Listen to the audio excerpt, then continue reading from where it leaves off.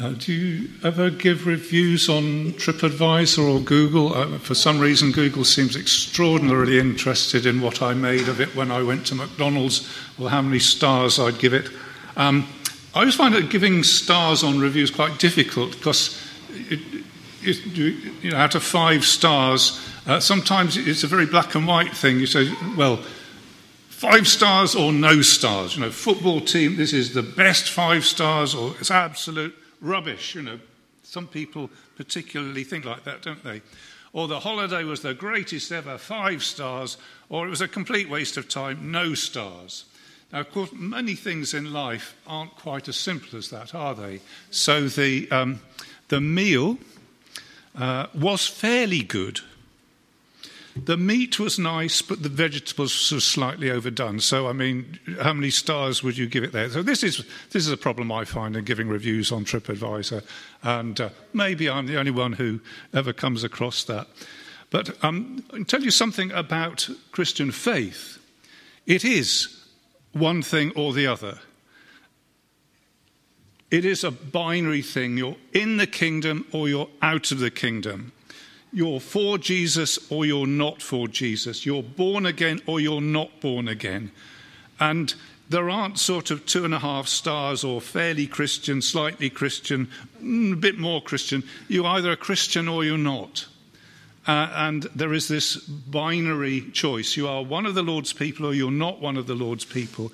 You belong to the kingdom or you belong to the world. And when Jesus said you must be born again, he gave 2 choices, didn't he? You either are born again or you're not born again. You must be born again. So you either are or are not. There's no such thing as somebody who's fairly a Christian.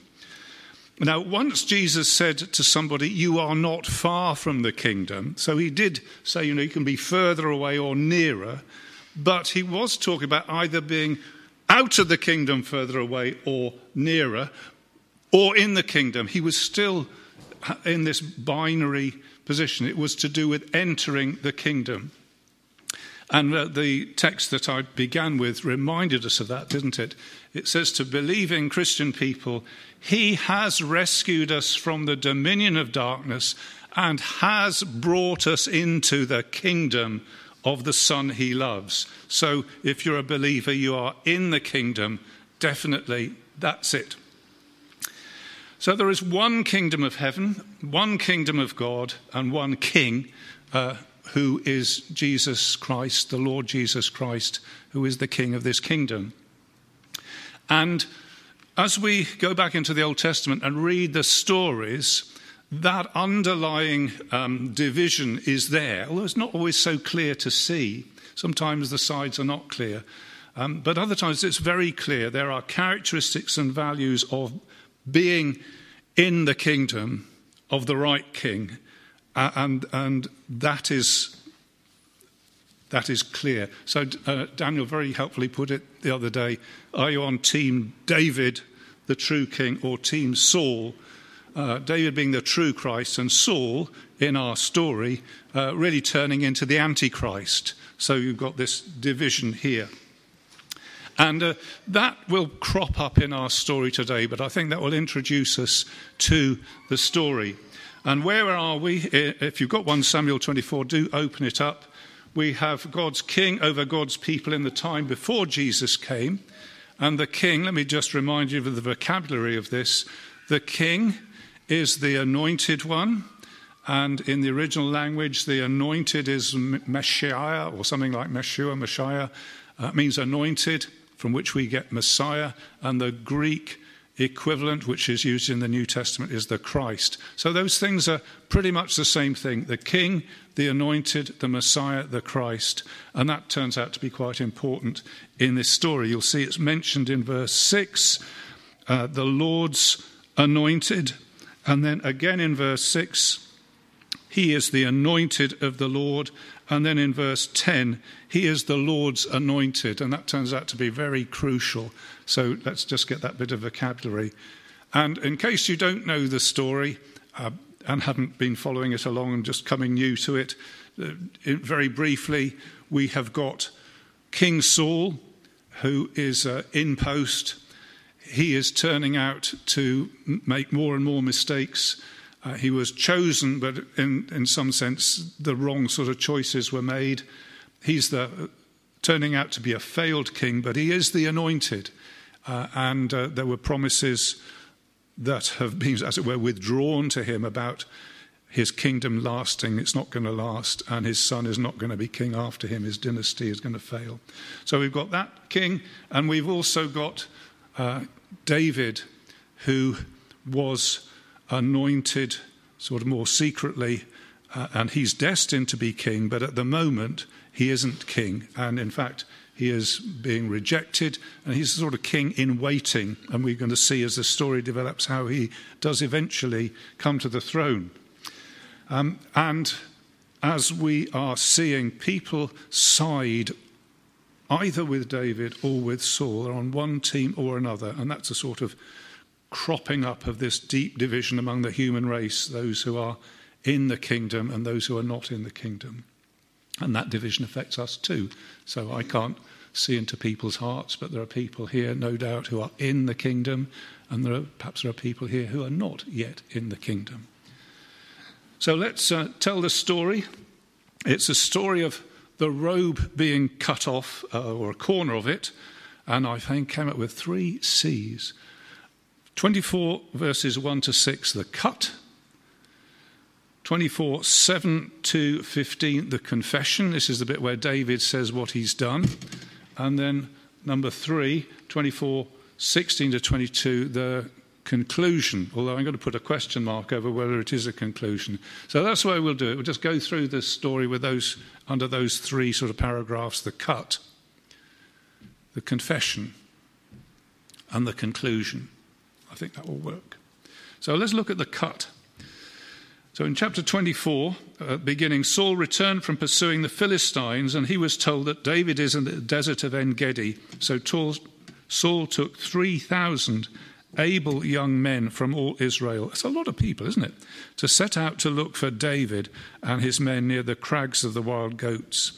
He came to the sheepfolds along the way. A cave was there, and Saul went in to relieve himself. It says literally to cover his feet. So he went in there to use the loo, if you see what I mean. So after his previous escape, David is again on the run, and we get to this bit of the terrain where there are a lot of caves, and Saul goes in, as it were, to go to the toilet. So there's Saul. And last part of that verse, David and his men were hiding in the cave. I mean, wow. So David and his men are hiding right in the back of it, and in comes Saul to go to the loo. There's David. And there's now a conversation. Now, the version that most of us have doesn't include the word behold, but there are quite a lot of beholds going along here, and they don't always get translated, but you get the idea of it. It's saying, look, look, look, look, look, look, look, look. You know, look, behold. This is the day, this is verse 4, the Lord spoke of when he said to you, I will give your enemy into your hands for you to deal with as you wish. So they're saying, this is this opportunity. So I don't know how we can imagine the sound levels going on here, but David's there and the men are saying, look, Saul, now this is your opportunity. This is your opportunity. And they refer to the Lord's word. So, I mean, that's always a helpful thing, or nearly always a helpful thing to do, isn't it? To say what God has said. And they say, this is the day the Lord spoke of when he said to you, I will give your enemy into your hands for you to deal with as you wish. I'm not sure whether that's an exact quote, but they're certainly on the right lines that God has promised that David will be king. This is the day the Lord spoke of. So the Lord's word, the Lord's day, and the Lord's promise of triumph. Now the Lord does make promises, and nothing, this is the thing about God's promises, nothing will stop him fulfilling his promises. That's a great thing about God, isn't it? He's a promise-making God, and he is a promise-keeping God. And that's how Christians can live a life of faith, because we live by trusting him. And I just invite you to enter the scene here. there's Saul, the one who is going to be rejected as king. There's David, sword, sharp instrument, knife. There's the men, and they're egging him on, saying, "Go on, David, this is it. Now you could just, like that, everything would be solved." Well, does David see it like that? He doesn't, does he? He goes forward and cuts a bit of the robe, the corner. I think we'll come to that in a moment. But afterwards, verse 5, David was conscience-stricken. What it says is his heart smote him. Even when he hadn't killed Saul, he just cut off a bit of his robe, something went bang inside him. That wasn't right. And the men are still urging him. I mean, he says in verse 6, "The Lord forbid I should do such a thing to my master, the Lord's anointed, or lay a hand on him, for he is the anointed of the Lord." And with these words, David sharply rebuked his men. Have you got sharply rebuked or just rebuked? Some people have got sharply and some people have got rebuked. Apparently the word's quite strong. And he says, shut up, I'm not going to do that. He's quite strong with them. And he did not allow them to attack Saul. You see, you get the pressure building up here. Go on, you can do it. I'll do it if you won't do it. And David says, no. And just think of the pressures here. Now, what is this? Is it an opportunity or a temptation? Is it a God-given gift, or is it a test? And David only has a few moments to make up his mind. Put this together. What a remarkable set of circumstances. We're hiding. In comes Saul, all on his own. He's not going to have his sword out as he goes to the toilet. He's just going to be totally vulnerable. What should we do? And this is one of those things, isn't it? We pray, lead us not into temptation. Please don't put me into a situation where I suddenly have to make up my mind between something which might be terribly helpful or awful, and I've got just a split second to make up my mind which it is. And that's what the situation that David's in. What should I infer from this? Is God saying, here's the great opportunity? Remember Jonah, when he was running away from the Lord, he got to Joppa and there was just a ship for Tarshish was just there. And he thought, well, this must be the Lord's will because there's a ship and I'm running away and I could go on. Do you see what I mean? Circumstances, what do you make of them? What would you have done?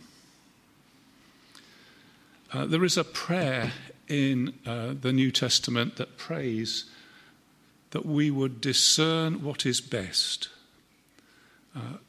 in any given circumstance, to discern what is best. And I think that's a great prayer. I mean, even if we go away remembering nothing else, that's a good prayer. Lord, help me to discern what is best. I know some folk looking for jobs. What's the best way to go about that? How will I discern what is best? Some folks facing illness. What should be my right attitude to that? Some folks under various pressures at home or at work. How should I respond? And it does strike me that in this moment, I'm just also thinking of Joseph, wasn't it, being seduced by his master's wife, and he just has a moment to respond and to make the right response. And it just seems to me that at that moment of testing, it's a bit late at that time just to work out what sort of people we are. We've been working that out in all the months and years before that. What we've been putting into our lives, the way we've been cultivating our thinking, the habits that we've got into, and all of a sudden, that's put to the test. Lead us not into temptation. help me, Lord, when I have to make decisions, perhaps under pressure, to discern what is best. Anyway, what does David do? Well, we know the answer. He cuts off a corner of the robe. David cut off a corner of Saul's robe. And this formula, a corner of the robe, seems to be an important thing because it keeps on getting repeated. It's in verse 4. David cut off a corner of his robe. And it's in verse 5. It's in verse 4 and it's in verse 5. He cut off a corner of his robe. And it's in verse 11. See, my father, I cut off a corner of your robe. And it's also another place in verse 11. Is it? A piece of your robe. See, I have a piece of your robe. That's actually a corner. So this corner of robe is a significant thing. And the person who's telling us the story, the writer, wants us to get that. There's some interesting things about the corner. It's the same word as wing. So when Ruth, you remember the lady Ruth, asks Boaz to marry her, she says, spread the corner of your robe over me. And in the same book, if I remember correctly, it is said of Ruth, she came to take shelter under the wings of the Lord Almighty. And the wing and the corner are the same thing. I don't know whether you think of it as the flappy bit at the edge or something like that. But this idea of the corner has got a lot of rich associations to it. And of course, the robe is a thing too. I did ask that we should sing, in royal robes I don't deserve, I live to serve your majesty, because this is a royal robe. And the things about robes actually are quite important. And David knows he's done something more than just sort of stick a hole in something that somebody got from Primark. This is way more significant. When the prophet Samuel is talking to Saul about the fact he'll lose the kingdom, a bit of the robe tears off. That's, I think, in 1527. So the robe and the kingdom are associated. And when Jonathan wants to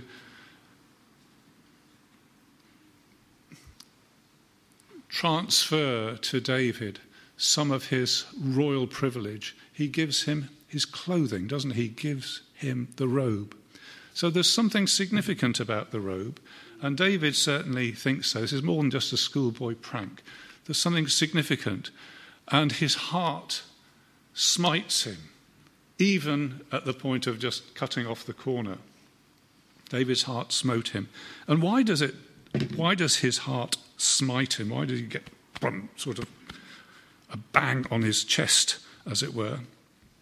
And he says in verse 6, the Lord forbid that I should do such a thing to my master, the Lord's anointed. And this is the significant thing, isn't it? That David doesn't just see Saul as a random person, nor does he deal with him as being a mortal enemy. What he sees him as is the Lord's anointed, which, as I said at the beginning, is the Lord's king, the authorized king, the Lord's Messiah, the Lord's Christ. And he says, no matter how poorly he's done the job, this is who he is. And God forbid that I should do anything to the detriment of the Lord's anointed, even if it's a symbolic injury. And of course, as I'm just saying, he persuaded the men not to go further. So I'll just stop and notice his deep respect. It's a very deep respect, isn't it, for the Lord's anointed, for the Messiah, the Christ. And David there is picking up on something that I guess underlies the whole way God runs the world. Behold, I have set on Zion my holy hill, my king. The nations conspire against him, but he will rule them with a rod of iron. This is the king, the Lord's anointed. This is his role. This is his office.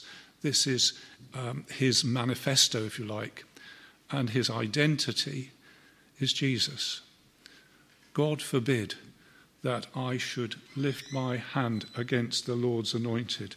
And I think this is a bit of a telltale sign as to which kingdom we're in. Would it be true of yourself that you would say, of all the mistakes I don't want to make, and of all the errors I don't want to fall into, the worst thing I think I could do is do something to the detriment of Jesus, the Lord's anointed. God forbid that I should let him down. God forbid that I should give people reason to think lightly of him. God forbid that he should lose the place in my heart of being first. Is that right? That's who he should be. We should be saying the same thing as David. That's where I want my heart to be. The Lord's anointed is the uppermost, and the object of my love and reverence and respect and devotion. Amen. It is a mark of whose side you're on. It's a mark of whose side you're on. And if your heart is not right in this, that's the prayer, isn't it? Lord, make Jesus so great in my estimation that I could be able to say that. Now, I also notice that in this passage, David is a wonderful example. He's a model of reverent restraint. I'm not going to kill this guy. I could just do this now, but I'm not going to do it. Interesting to notice that next chapter, he's ready to fire up his Land Rover and get off on a raiding party and exterminate the guy who's omitted to invite him to the office party. That's what happens in the next chapter. I'll be interested to see how Daniel opens that up to us. But in the next chapter, he's not restrained at all. And then I think you've got the following chapter.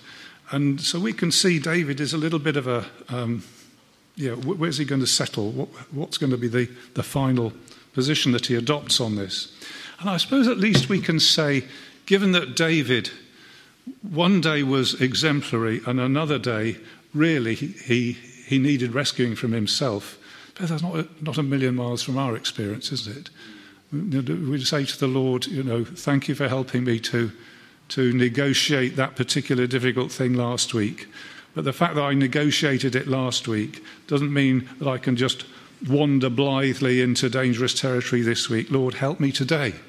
That's right, isn't it? I need your help today. I need to be obedient today. In fact, I managed it last week. Can't trade off that. It's today, if you hear his voice, harden not your hearts. So there's a little bit of a sort of a stimulus warning for us there. So that was looking at the cut. So let's now move on to look at the confession. So this is from verse 7. Saul left the cave and went his way. David went out of the cave and called out to Saul. There's a little thing going on with the word rise. He didn't allow the men to rise up against Saul. Saul rose up and left the cave, and David rose up out of the cave. So I expect it comes across to the original readers how it was written. The men did not arise, Saul did arise, and David arose. So Saul goes out of the cave, and David follows him out to make this confession, to do this speech. And here he goes. David went out of the cave, verse 8, and called out to Saul, "My lord the king." And Saul looked behind him. I should think he was a little bit surprised, don't you think? And David bowed down and prostrated himself with his face to the ground. And he said to Saul, "Why do you listen when men say, 'David is bent on harming you'? This day you have seen with your own eyes how the Lord gave me into your hands in the cave. Some urged me to kill you, but I spared you. I said, I will not lay my hand on my Lord, because he is the Lord's anointed. See, my father, look at this corner of your robe in my hand. I cut off the corner of your robe, but I did not kill you. See, there is nothing in my hand to indicate I'm guilty of wrongdoing or rebellion. So his approach is really very humble, isn't it? My Lord the King. There is a servant likeness in David here. And he bows down in a very humble way. He prostrates himself to the ground. And he uses the word behold as well. I don't know, does it say behold? Maybe not.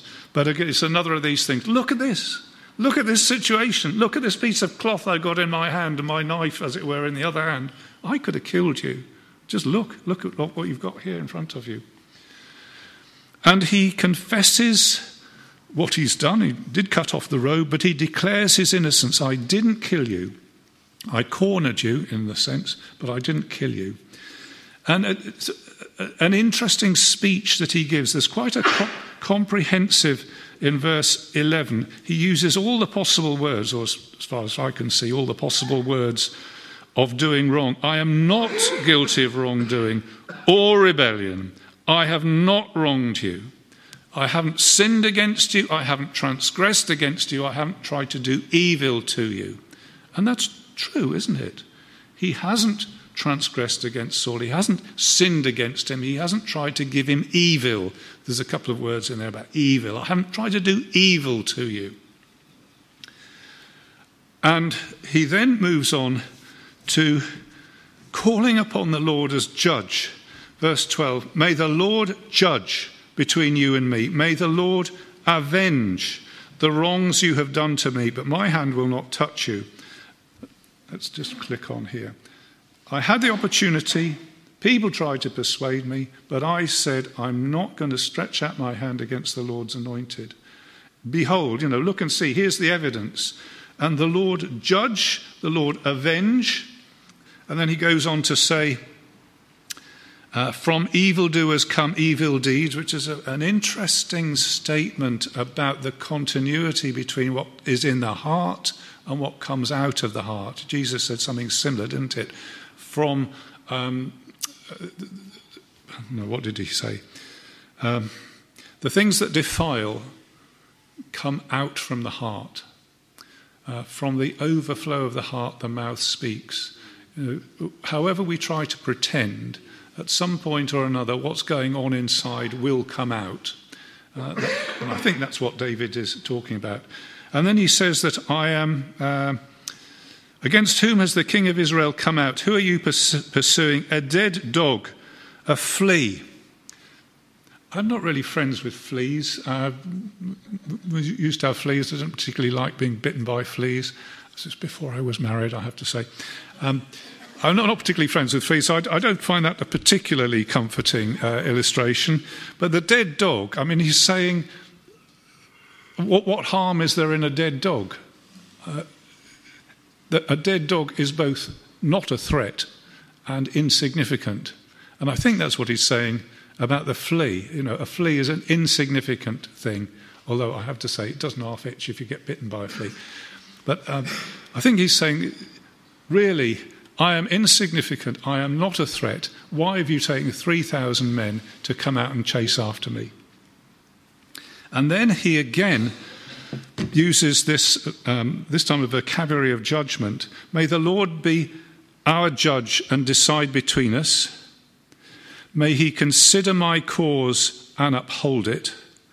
May he vindicate me by delivering me from your hand. And I did look it up. And there's a whole lot of words about judgment. There's a word which just says judge. And then there's another word which just says judge. So he says the same thing twice. And he says, you are a judge and be a judge. And then there's a vocabulary about pleading a case, upholding a cause. Uphold my cause. The Lord. Saul won't see things rightly, but you see the heart, you see the reality, you see, you weigh it all up, and will you deal with me as you see my cause is just? And then we have in the, have you got vindicate in yours? Vindicate? And then deliver, verse 15, something like that. Vindicate and deliver. Uphold, yeah, uphold. They sound like words. What am I trying to say? They're still judgment words. Be a judge who says not guilty. Be a judge who says he doesn't deserve to be treated like that. Let him go. They're all judgment words, and I think there's something quite important going on here. He's calling on the Lord as the fair, the righteous judge. And of all, I mean, the Lord God is described in many ways, but it would be very wrong to omit the fact that the Lord God is, in his nature, judge. Right from creation, he judges. He says, it is good. He looks at what he made, assesses it, and judges. And he does that with people and nations and systems. But we're people here. The Lord God is our judge. And he will judge us. And that's worth investigating. The reason that David doesn't take personal vengeance is because the Lord is the one who avenges. No need to take personal vengeance. This is a New Testament teaching. The Lord, do not avenge yourselves. Vengeance is mine, says the Lord. This spares us Christian people of feeling that we've got to get even with folk ourselves if we've been mistreated. And that spares us from having to get even with people. We can leave that with the Lord. And we can be peacemaking people. We can cope with insults and poor treatment because in the end, for sure, the Lord will avenge. Vengeance is mine. But it's also, while we're on this subject, something that we should take note of. As human beings, so just think of our humanness, standing before the Lord Almighty, the holy God who is judge, we need to fear as humans. Now, the thing about God's judgment is he is exactly fair. There's a lot of idea of rewarding, recompensing, giving exactly what such and such deserves, exactly what such and such a deed deserves. And on the day of judgment, the Lord will give what people deserve. Now, there's more to be said, but I'm just thinking in terms of the human race. And I don't know whether you care to ponder that. Just thinking of your life and your deeds and what's gone on inside, are you happy for the Lord to judge you? I think that if we knew ourselves well enough, we would be terrified that the Lord would look into our hearts, see what we've thought, look into our track record, see what we've done. Just as human beings, I'm going to say some more about this in a moment, but if we had our lives unshielded, just standing, as it were, naked before the Lord as our judge, I think we would rightly be terrified.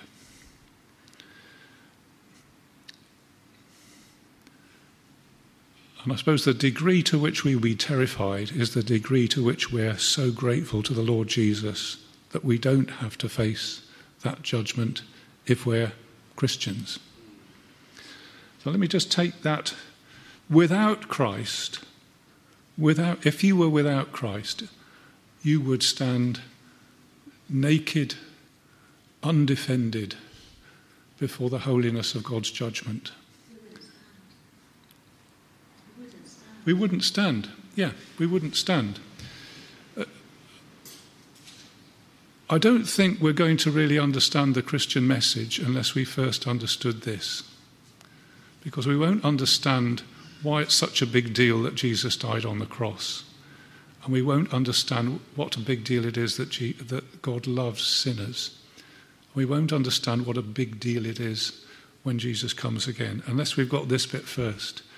If there were no Jesus, if there were no Christ, and we stood before God as judge, the fair judge, the absolutely impeccable judge, we'd be terrified.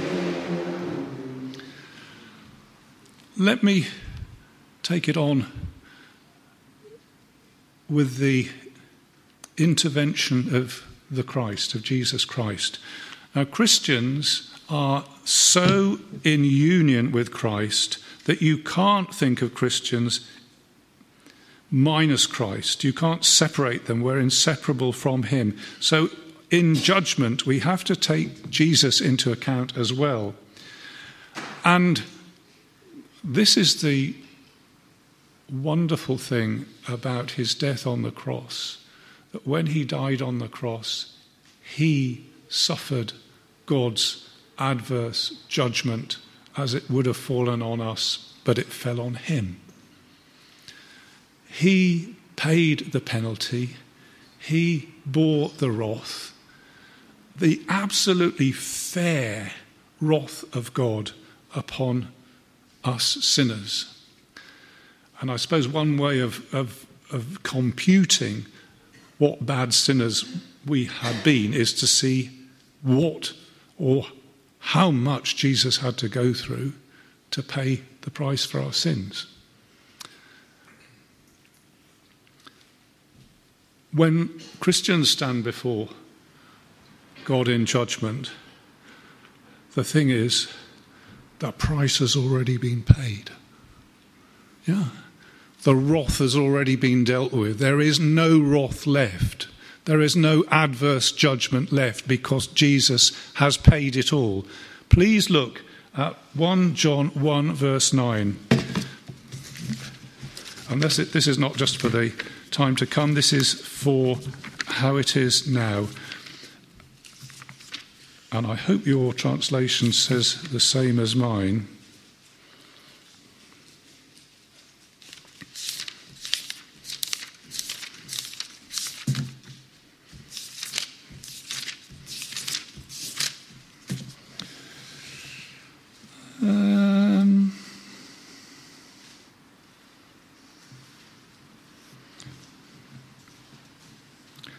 Chapter 1, verse 9. If we confess our sins, he is something to forgive us our sins. What's the something? Well, there's two somethings, actually.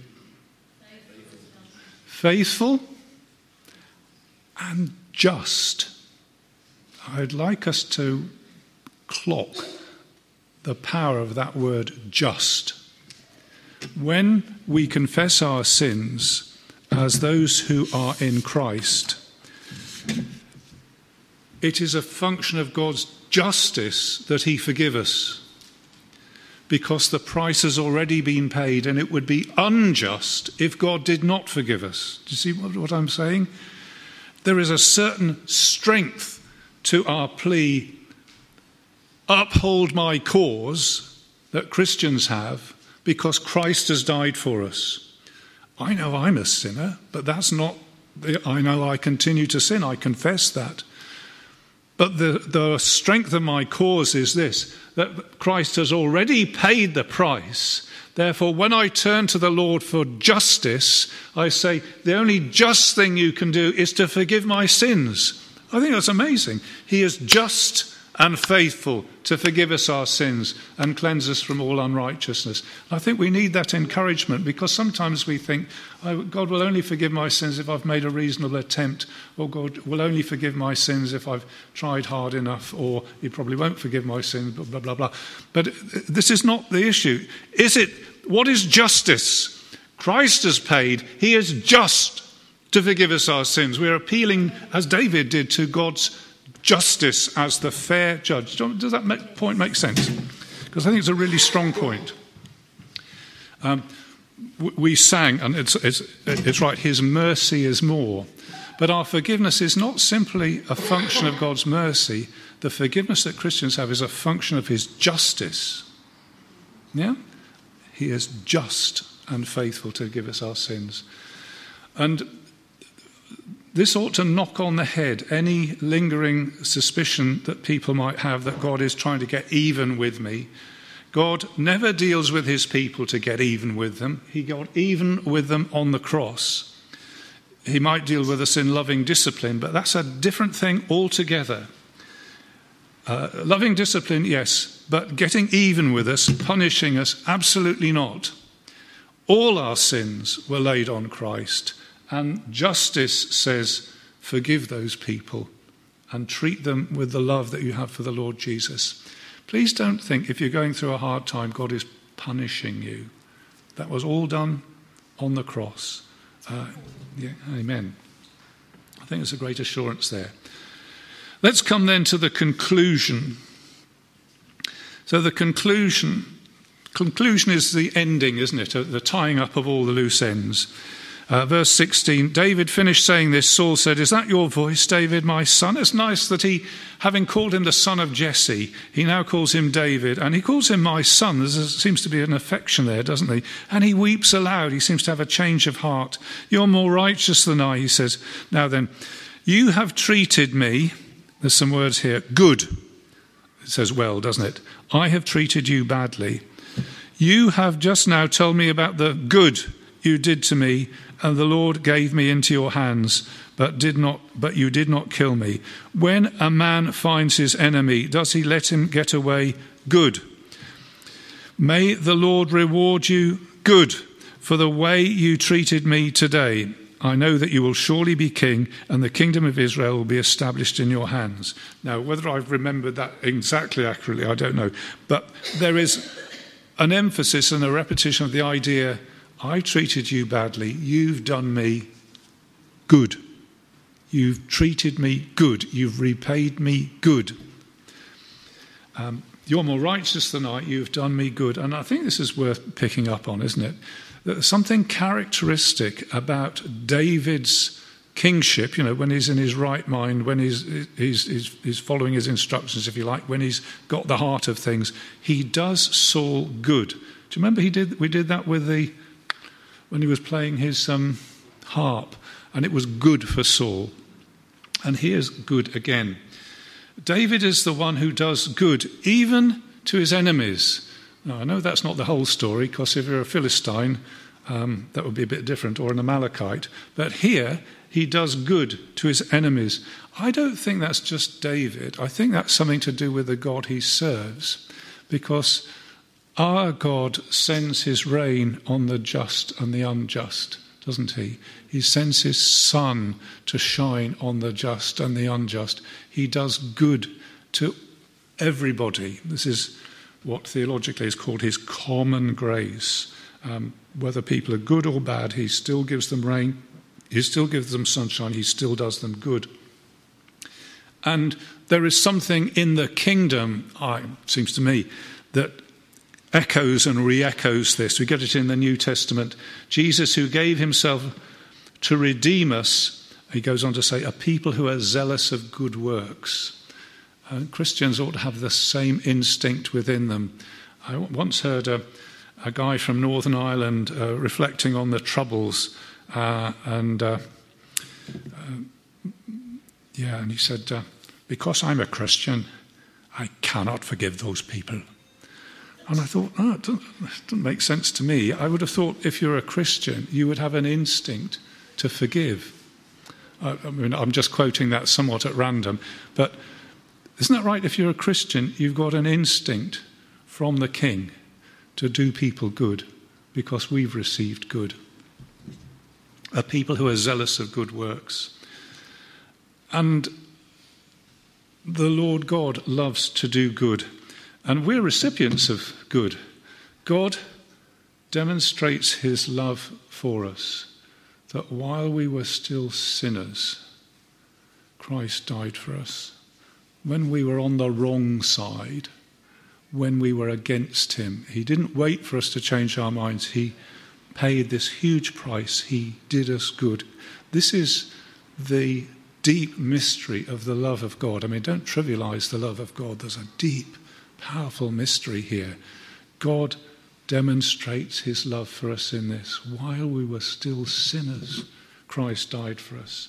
While we were enemies, we were reconciled to God by the death of his Son. There's something deep in the being of God that does good to people who don't deserve it. I know there's more to be said about that. But we've received good from the King, haven't we? Is that right? He's done us good. I don't know what the story of your Christian faith is, but certainly for me, I wasn't looking for God, but he came looking for me. And I didn't deserve good from him, but he came and did good to me. That's, you could use another word for it, wonderful grace that gives what I don't deserve, pays me what Christ has earned, and lets me go free. I mean, it's amazing, isn't it? And of course, he works all things together for good. Well, I started off saying this is about sides, and I think it's a reasonable thing to ponder. Which of these two sides would you be on? What is your attitude to the Lord's anointed, for example? You're indifferent, and really, if you're honest, you didn't really care that much what people think of Jesus. Whether you would have cut the robe, I think, wouldn't you? Hostility. I mean, David's men were saying, go on, kill him. So would you have been one of David's men? Or would you have been like David and said, God forbid that I should do anything to the detriment of the Christ Jesus, in my word or action or by inaction. And I've received good, and surely that puts it in my heart to want to do good. I said it was the conclusion. Conclusion is the end. And here we get to chapter 24. Saul has accepted that he's wrong. David has performed this noble task of just letting Saul go. So in chapter 25, this will be the end of the story. Saul meekly lays down his weapons at the feet of David, goes off into retirement, escorts him into the palace. David goes on to be a model of restraint and dignity and nobility, of everything one could hope for in the Messiah. Except it doesn't say that. The last sentence is a bit of a letdown, isn't it? So Saul went home, nothing much changed. And David went back to his fortification. Nothing much changed there either. So we're going to need chapter 25, at least chapter 25, which we look forward to next week.